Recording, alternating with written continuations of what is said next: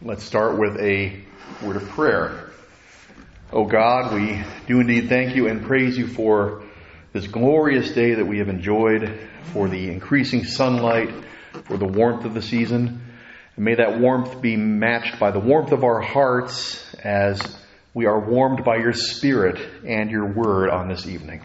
In Jesus' name, amen.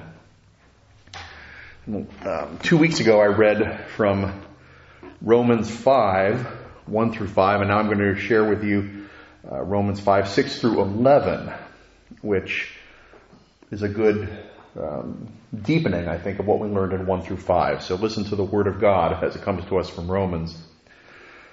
For while we were still weak, at the right time, Christ died for the ungodly. For one will scarcely die for a righteous person, though perhaps for a good person one would dare even to die. But God shows his love for us in that while we were still sinners, Christ died for us. Since therefore we have now been justified by his blood, much more shall we be saved by him from the wrath of God. For if while we were enemies, we were reconciled to God by the death of his Son, much more now that we are reconciled shall we be saved by his life.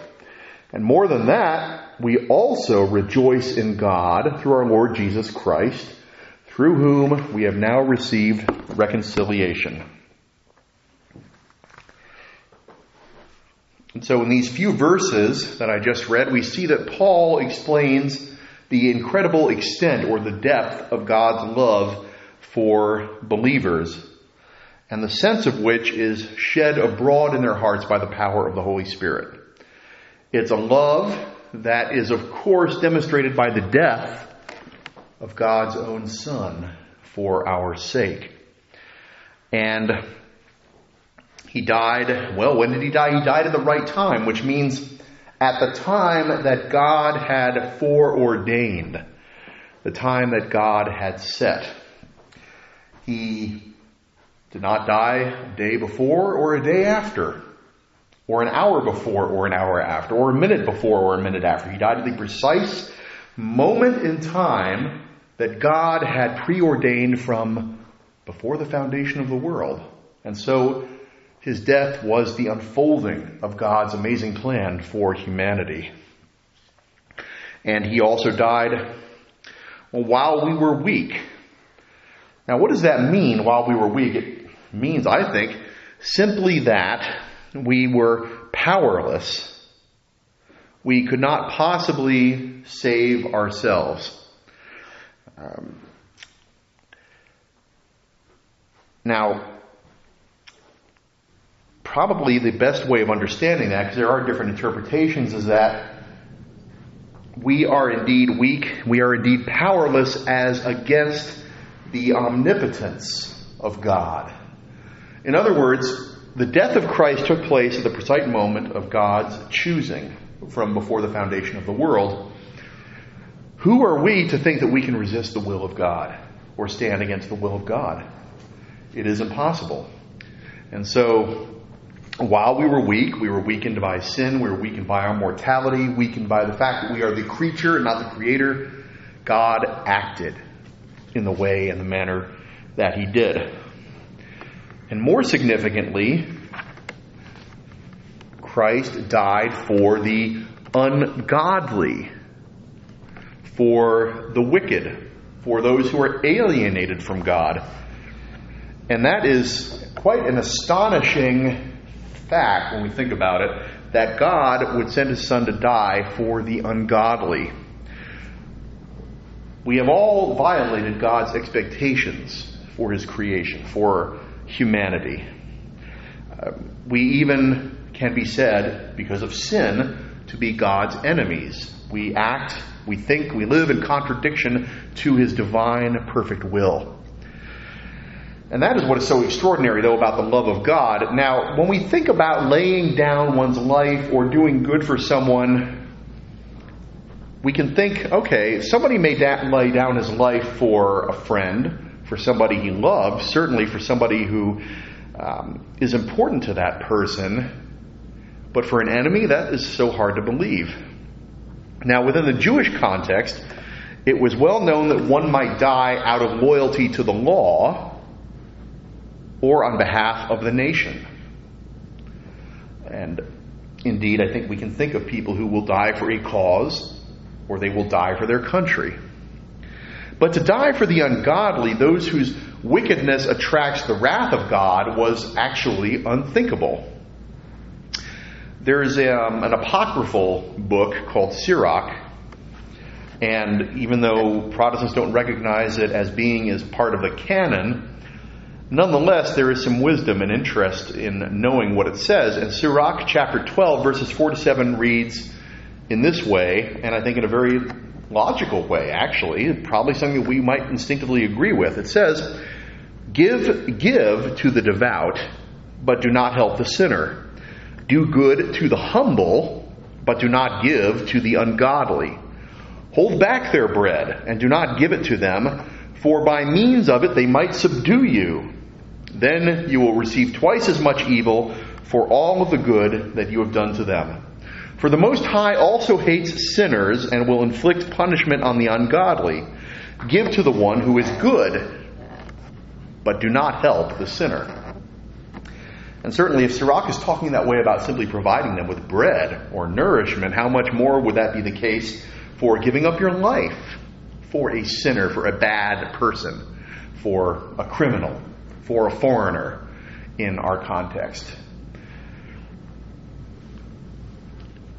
Now, it's very interesting that reading from Sirach matches the general pattern of thought in the ancient world. It was certainly not specific to the Jewish nation. It was something that people just thought was common sense. I was doing a little bit of research, and there is an amazing sort of parallel with the Roman philosopher Seneca. He advised giving help to those who deserved it.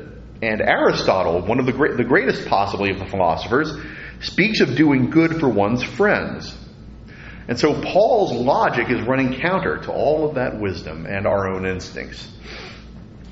Now, what does Paul say in comparing our actions and motivations to the extraordinary nature of God's love? He says that we will rarely die for a righteous person, although for a good person, someone might possibly dare to die. And that's a little confusing because, isn't a righteous person a good person? Well, we have to look a little bit more closely at the context.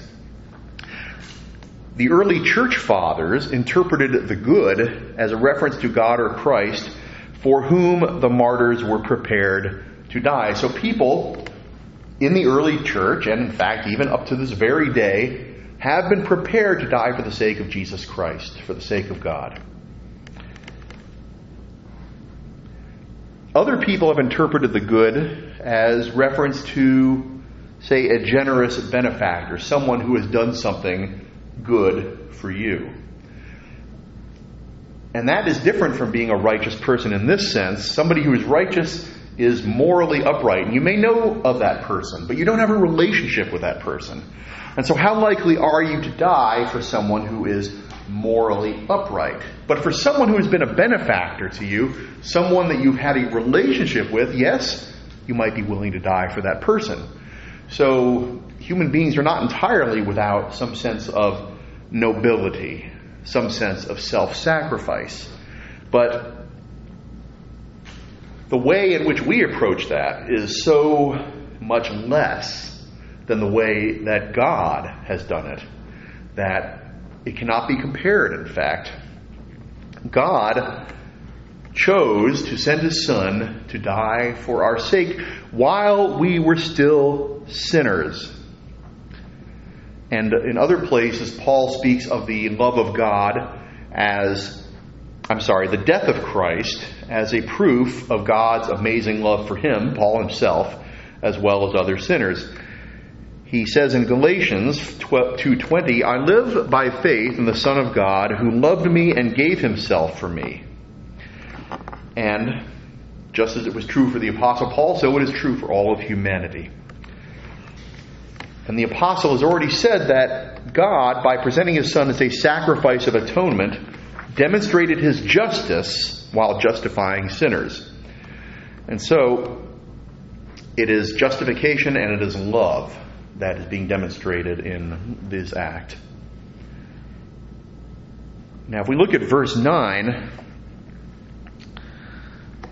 Paul says essentially that because Christ has died for us sinners, certain amazing things follow.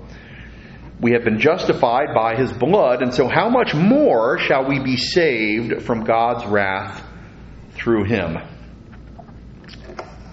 And so, we have been justified by his blood. If we have a relationship with God through Jesus Christ, if he is our personal Lord and Savior, if we have union with him, we are justified by his blood. Period. Full stop. And that will protect us from the wrath of God. You see, the ultimate threat confronting sinners is not sin itself, or the power of Satan, or even death, but actually the wrath of God.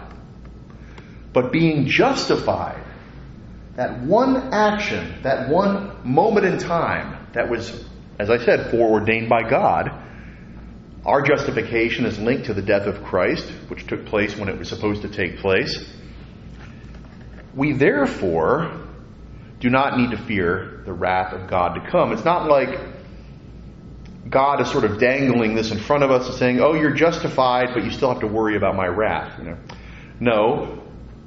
If we are justified by his blood, we do not need to fear the wrath. Period. Full stop. No conditions. It is a truly extraordinary development, but how typical that is of the extravagant love of God, the unimaginable love of God, that he would send his Son to die for our sake and then ensure that we need not fear his righteous wrath for our sins. Now, the second outcome of Christ's death for sinners, and Paul mentions this in verse 10, is that we are also saved by his life. And so, what does that mean, really? What does that mean? Well, there have been many discussions about that, and one thing it does not really mean, though, is that we are saved by the life of Christ as he lived it on earth. I mean, of course, that was extraordinarily important. He was a moral example. He did wonderful acts of healing. He drove out demons. He did all sorts of things. But it was not that life that can save us, because there have been many great people in history who have done great things and have helped people. In fact, when I was doing a little bit of research for this, Karl Barth had written very emphatically that everything that Christ did in his life is meaningless if we do not consider his death. And so if Christ simply lived and his death did not have any particular significance, if it was not an atonement for our sin, then all of the rest of what he did really is not that important. Or at least it's not more important than the life of a great prophet or a great teacher or anything like that. However, the life of Christ, as we well know, is not limited to his time on earth. It is something that goes on eternally. It continues now. And so Christ is alive. He is living with the Father. And he is interceding for us. Christ continually intercedes with us. He prays for us. He advocates for us with the Father. And it is that fact that even more so saves us. In other words, death, of course, was not the end. That one event was not the be-all, end-all. The fact that Christ is still alive and still loves us and still advocates for us is of incredible importance. And then Paul concludes this section of the letter at verse 11 by adding, we also, here it is, more than that, we also rejoice in God through our Lord Jesus Christ, through whom we have now received reconciliation. And I've touched on that issue before, reconciliation. What is that in relationship to justification? I mean, they are unbreakably connected, but they are not identical. Justification is that act of pardon. It simply means that legally we are declared righteous. The righteousness of Jesus Christ is basically given to us as a cover for our sin. Reconciliation means that a right relationship is restored between us and God. The relationship, as we know, has been broken by sin, our inherited sin and our own sinful actions. And yet, the death of Christ and His continuing life allows us to be reconciled to God in a wonderful, warm, personal relationship that we can benefit from even now, although we will not experience its fullness until the time that we join Christ in His fullness with the Father. And again, that's such an amazing concept, it's hard to describe adequately. But just keep in mind that reconciliation and justification belong together, but they are not identical. Just as an aside, sanctification cannot be disconnected from justification either, but it is also not identical. Justification is that one action, that one moment in time in history, that one moment in which that reality becomes ours. Reconciliation, I've talked about, restoring the right relationship, and that is a lifelong process. And so is sanctification, in which we are being conformed more and more in the image and likeness of Christ. And so it is astounding, really, that God would do all of this for us, that while we were sinners, Christ would die for us, while we were unrighteous, while we were ungodly, while we were enemies of God, and yet that is what the Bible said He did, and that is confirmed for us by the testimony of the Holy Spirit. And how we receive the Holy Spirit, again, that is the choice of God. That is the will of God. Because we are so weak, we are so insignificant, we cannot resist it. If it is God's will for us to have it, we will have it. And conversely, if it is not God's will for us to have it, we will not have it. And that gets into, of course, to the great mystery of God's sovereignty and God's choices. But I feel in my heart, and I think you do too, that we have been chosen and elected by God, and that the Holy Spirit dwells within us and makes the love of God so effectual in our lives and in our lives to come. And so what a great thing that we can celebrate this evening. In the name of the Father, and of the Son, and of the Holy Spirit. Amen.